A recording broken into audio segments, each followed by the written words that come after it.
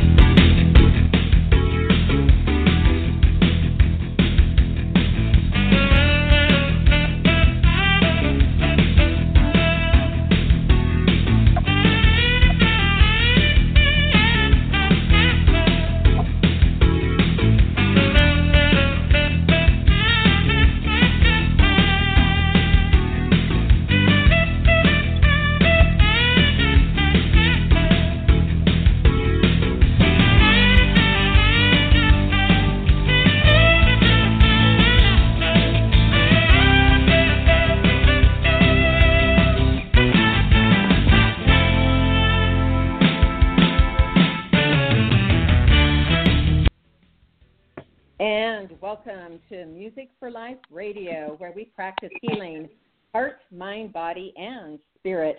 I am Judith Pinkerton, a licensed, board-certified music therapist and founder of Music for Life.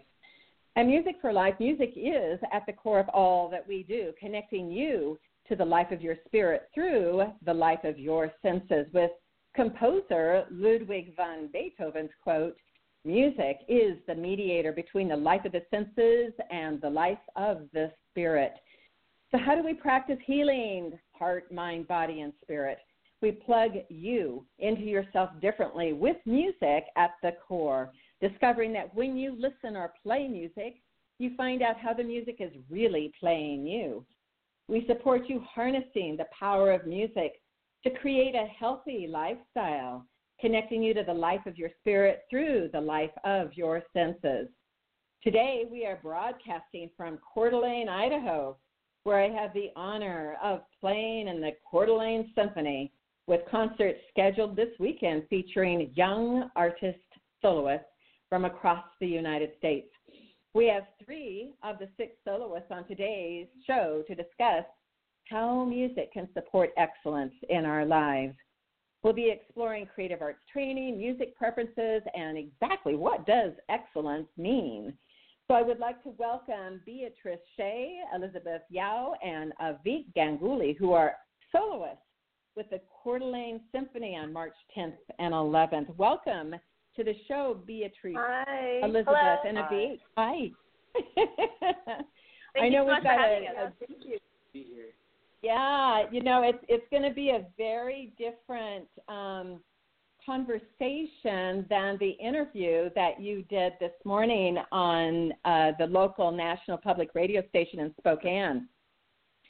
First of all, you don't have your instruments to be able to play us a tune. Yeah, so we'll have to link our callers, our listeners, I should say, to that episode so that they can actually hear some of the excerpts that you performed on NPR so that they can get a little bit clearer idea, because I don't think that the Coeur d'Alene Symphony concerts are being recorded for replaying, right? Yeah, I don't believe that that's the case. Yeah. So yeah. The public radio performance will be it. So we'll make sure that there's a link on this Blog Talk Radio page so that people can hear excerpts as well. So thinking about, early on to later on in your creative arts training, and I want to refer to it as creative arts training because it may not necessarily have been just music that attracted you to the arts.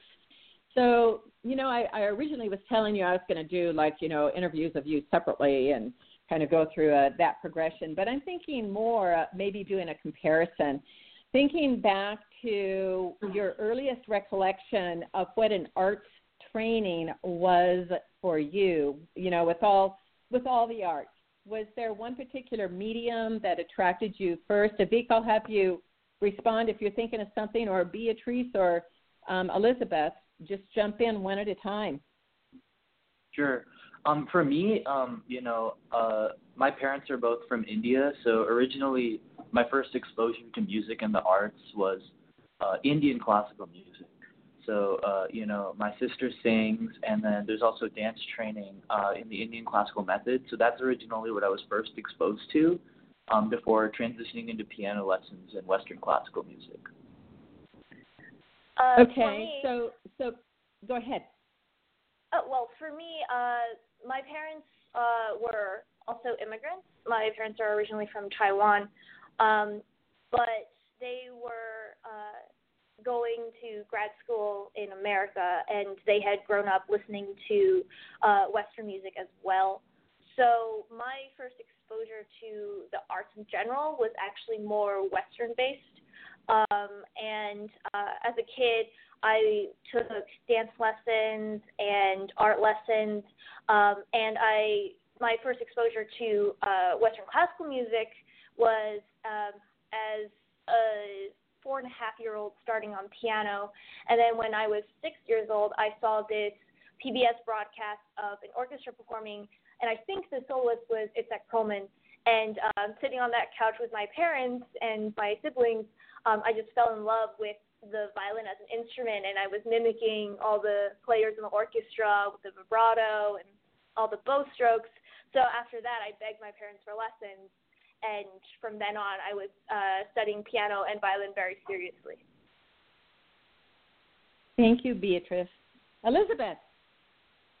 Yeah, for me, I had a kind of similar background. My parents also were immigrants to the United States, and they didn't have any musical training of their own, but they kind of wanted me and my siblings to just try a lot of different things. So we had like dance lessons, we had art lessons, and all of us played the piano at once. There's 5 of us, so all of us played the piano at some point or another, but I was the only one that kind of really was drawn to it and stuck with it. And yeah, that was basically, I think they just wanted us to try a lot of different things, a lot of different art forms, and see which one really resonated with us. Right. I think just in terms of how we were raised, I think all of our parents wanted us to be exposed to as many different aspects of culture, not only so that we could find a hobby or a passion, but also so that we could just be more well-rounded individuals as a whole, because you can learn so much from tackling these difficult disciplines, and you can grow a lot from those. So I think that was ultimately the bond that we all had with music and the other arts that we were exposed to, and that's why we continue to do it today. Yeah.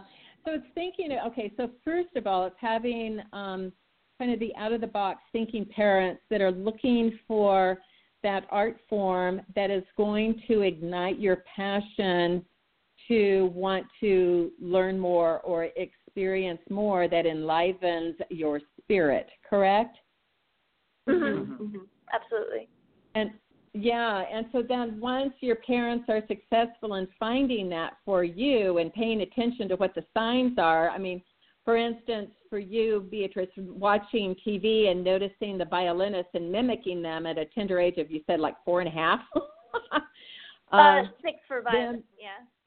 So them noticing that that's what you were doing and, consenting to, yeah, that looks really important for you, and being open to spending the expense and all of that to make sure that you had which would make your heart and your being come alive.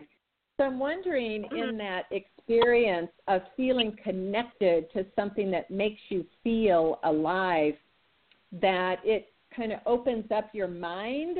I remember, Avik, you were describing in the NPR interview today about the Chopin piece that you played, where you were, creating this image of what you were seeing and feeling and believing about the piece that you were playing.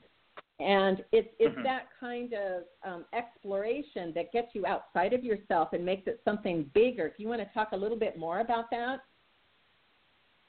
Yeah, so for me, like, when I play a piece, I'll usually, like, try to connect it to, like, some aspect of like how I'm living, because I feel like the way to truly connect with music and express it is if you can relate to it. If it's something, that's foreign or alien to you, it's going to be a lot harder to become one with the piece. So that's basically what I try to do. I try to think of, some way like that this piece is telling a story and how that story relates to my life.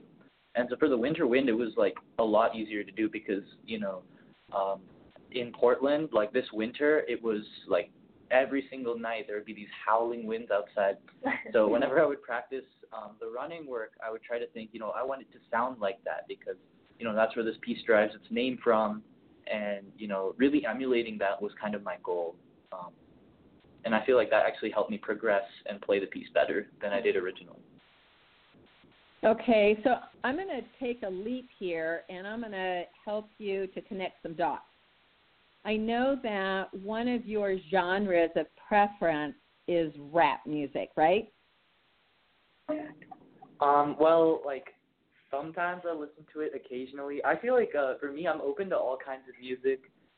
In particular, I really like jazz, and like outside of classical music, my favorite kind is jazz. Recently, I've been like looking into pop, and with rap, it's more about the instrumentals. And really, like that's what I've noticed is, popular songs for both pop and rap have these instrumentals, and they're usually comprised of really simple chord progressions. So I've actually been experimenting at home with developing some of these. So my classical music trainings actually come in really handy with theory.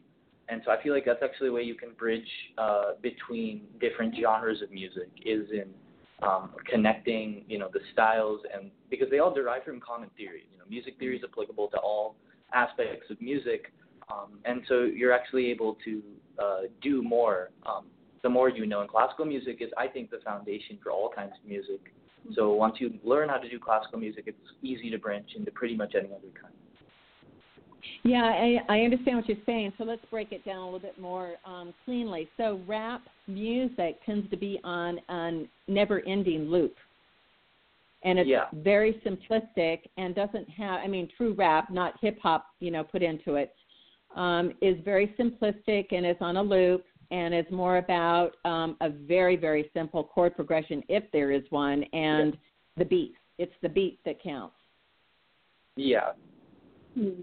So that's kind of what I've noticed is what I'll do is like sometimes like a song will come on the radio and I'll just come home and like write out the chord progression on the piano. And like I actually learned how to play a lot of like popular songs through that. Like if I go to like my friend's house, like on their piano, I can usually play the piano part for them and, they can like sing along with the song.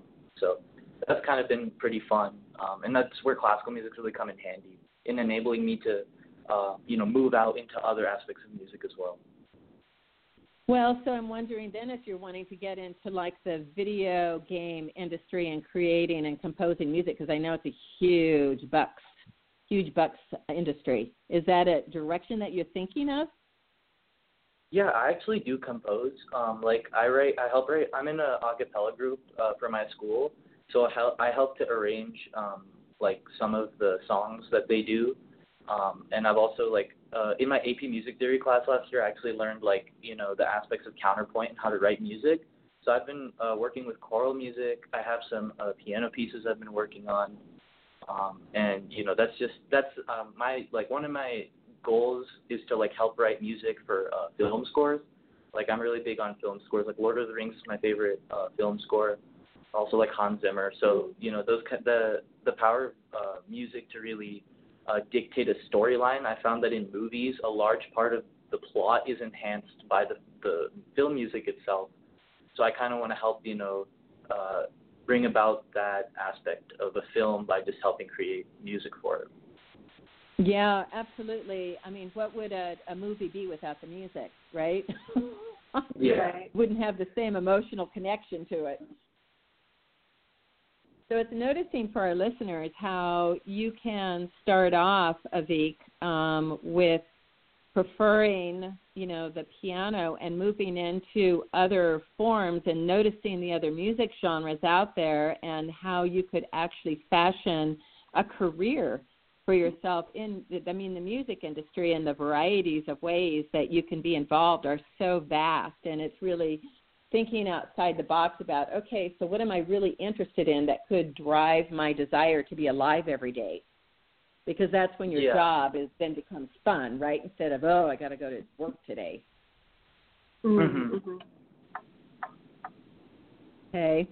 So, Beatrice, going to your leap now into the violin, and what you would say you've learned from your training with the violin that cross-pollinates into other areas of your life when we think about what excellence means.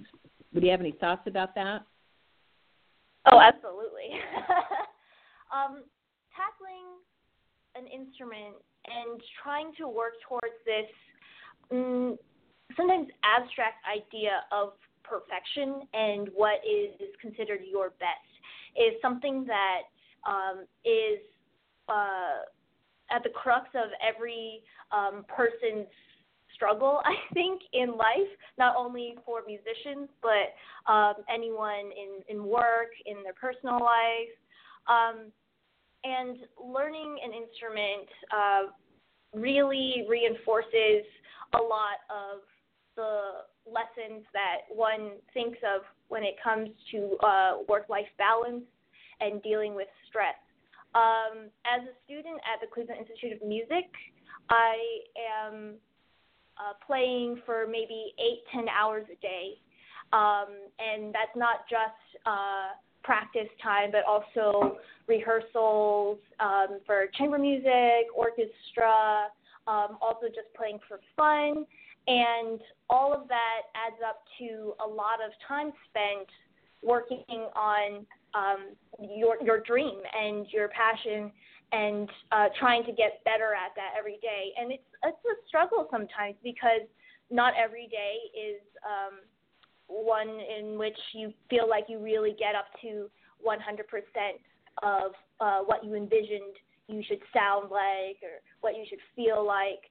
So I think that kind of difficulty in just your mental state is something that kind of goes across all boards. And with music, that pursuit of excellence, which is a very abstract idea, is something that really teaches you a lot of lessons about how you are going to deal with times when you feel like you're in a mental rut, and how to get out of that, to know what your personal cycle might be like mentally in terms of dealing with your ups and downs, and also just how you want to prioritize things and finding that balance, finding what makes you really happy at the end of the day. Yes. And Elizabeth, we don't want to leave you out here. You are embarking and involved with your doctoral program in piano studies, correct? Right. I just started this year. Yeah, so pretty intense and different from your master's and bachelor's levels. It's been it's a journey. Yeah, so in thinking about, going through high school, which is where Avik is right now, and with Beatrice being at the undergraduate level and you now at the second degree graduate level, looking at your journey and how your creative arts training has continued to support you in up-leveling what you do, have any thoughts about how that creative arts training supports you in being able to be successful, in higher degrees of training? Right. Yeah. I think, like Beatrice said, it's something, the things that you learn when you're pursuing an instrument are definitely things that you can take to all aspects of your life. So there's definitely the aspect of discipline, like you have to practice so many hours per day in order to be good at what you do. You have to push through even when you're tired or hungry, or you've had 10 hours straight of classes and rehearsal, and then you have to practice your own things. So there's definitely that that aspect of being dedicated enough to something that you can overlook all your weariness and all your struggles, and even your mental.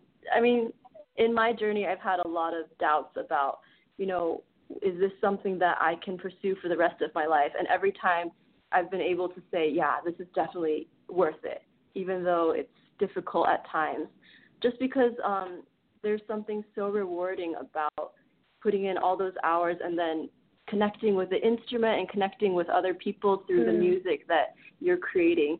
So definitely there's the disciplinary aspect. There's also the ability to analyze problems, I think, and problem solve in an efficient way, because the amount of repertoire that you're required to take on as an undergraduate or master's or doctoral student is just incredible. Like, not only solo repertoire, but chamber repertoire. If you're an orchestral musician, you have your orchestral repertoire, your excerpts, auditions and competitions to prepare for, and they all require different things. So, and it can feel like it all just piles on at the time, and it's overwhelming. So it's definitely, you have to learn how to use your time efficiently. And I think something that I've learned over the years is how to figure out, exactly what is causing a problem and how to go about it, how to fix that problem in an efficient and smart way, which is, something that I'm still learning how to do. But it's gotten better over the years. And I think I can see myself using that kind of mindset when I approach other fields, like my academic work, or, if I have to plan for something, just the ability to figure out what exactly might cause an issue and then approach that issue from different perspectives. Mm-hmm. Yeah, that has been really helpful in my life. And also, I've been talking a long time, but also I really think that music, among all art forms, it really strikes a chord in the human heart that I'm biased, of course, but I don't really feel that other art forms have that same direct line to the human heart. And I feel that being able to pursue music for so long has made me really think about the purpose of art in our lives and the essential, how essential it is to have emotional vulnerability and emotional honesty.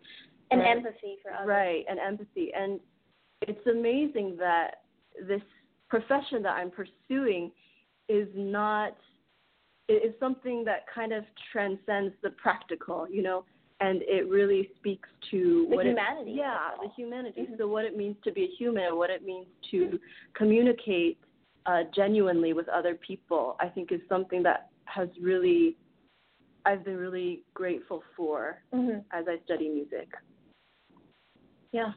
It is such fun when you can find someone like the two of you did. I don't believe you knew each other before the competition, right, Elizabeth and Beatrice? No, we didn't. No. Right? And so you decide, at the last minute that you're going to play a Brahms sonata together, and all you did was just kind of look at it and trust each other. And I demonstrate to my clients all the time when I find a good musician amongst them where we improv together, that synergy of being able to come together and have that trust and that bond of knowing that through music you can do something beautiful together, right? Mm-hmm. Yeah, absolutely. Mm-hmm.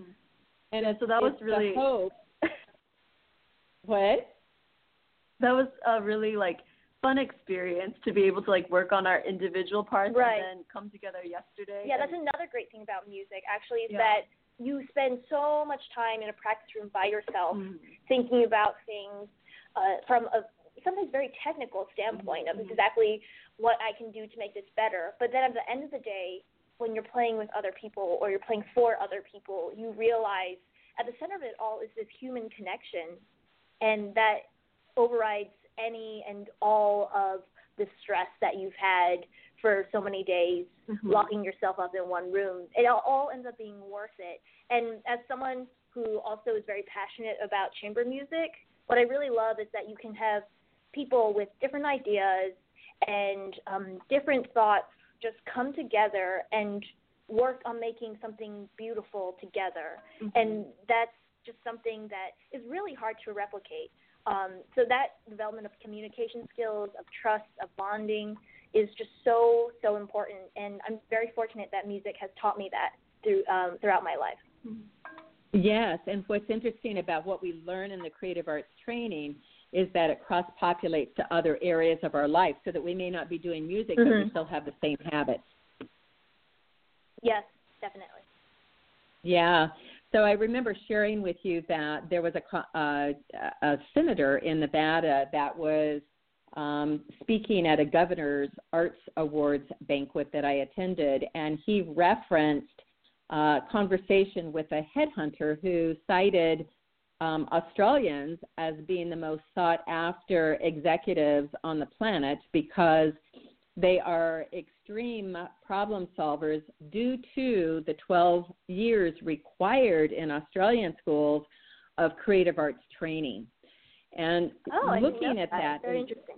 Yeah, looking at that and realizing that each of you, if something happened where you were not able to create music in the same way that you're used to doing right now, that whatever you learned from your training would absolutely cross-pollinate over into other areas of your life. Yes. So it's important, of course, that we support music education, that we support music therapy, that we support anything with the creative arts that supports somebody really engaging with their spirit, not just their mind and their body, but their spirit as well as their heart. Yeah, that's definitely something I think we can all agree on. Yeah. So I'm going to shift over into one last topic here to discuss that when we get into a stress state where we're feeling angry or depressed or sad or anxious, you know, it's like, what do we go to for music that might help alleviate those moods? So, Veek, when you get unsettled within, what mood pops out at you that you might feel more often? Anxious, angry, depressed, or sad? Pick one. Probably stressed or anxious. Okay. That's probably. So what do you do when you feel that? So generally, for me, one of the ways, I have multiple ways of addressing that. So one is, I usually, go to the practice room, and instead of just playing the piece, I'll go to, a technical passage, and I'll just, hammer out the notes. And, it's just a way of just, first of all, energy. Yeah. First of all, it's just, it helps me just, get the passage better. And, but it's also a way of just, I feel like stress for me comes from just, it's just a lot of emotion that's cooped up over time. And so it's important to just have outlets, and I feel like piano is one of the outlets. Other times, if I just want to, another way of relaxing, I'll usually listen to, some smooth jazz, usually just, saxophone with, drum bass, and, that's usually what I go with. So that usually helps me calm down, too. So, before, the day before a test or, a big performance or something, I'll usually listen to that kind of music. And that's really what helps me. Yes, thank you. And Elizabeth and Beatrice, do you have any other options to offer about what mood you feel the most unsettled and what you might do about it? Well, for me, similar to when I feel unlike myself, it's usually when I feel overwhelmed and stressed out. And a fair amount of the time is tied to to my instrument and the struggles of just learning how to play it even after 14, 15 years. So sometimes I'm in the mood where I just don't want to be around classical music, and I don't want to listen to violin. I don't want to be around it. And so for that, I usually will maybe find a quiet space either in my room or at one of my favorite de-stressing places like the Cleveland Botanical Gardens, the Art Museum, and I'll just find jazz is always really great for that, and also to just read through articles and look at art and just remind myself that there's beauty out there that isn't necessarily always tied to whether or not I'm making it. Thank you so much. I am so sorry. We are running out of time. I want to wish all of our listeners the best day, and we are gone. Thanks so much for joining us. Thank you. Thank you. Uh-huh.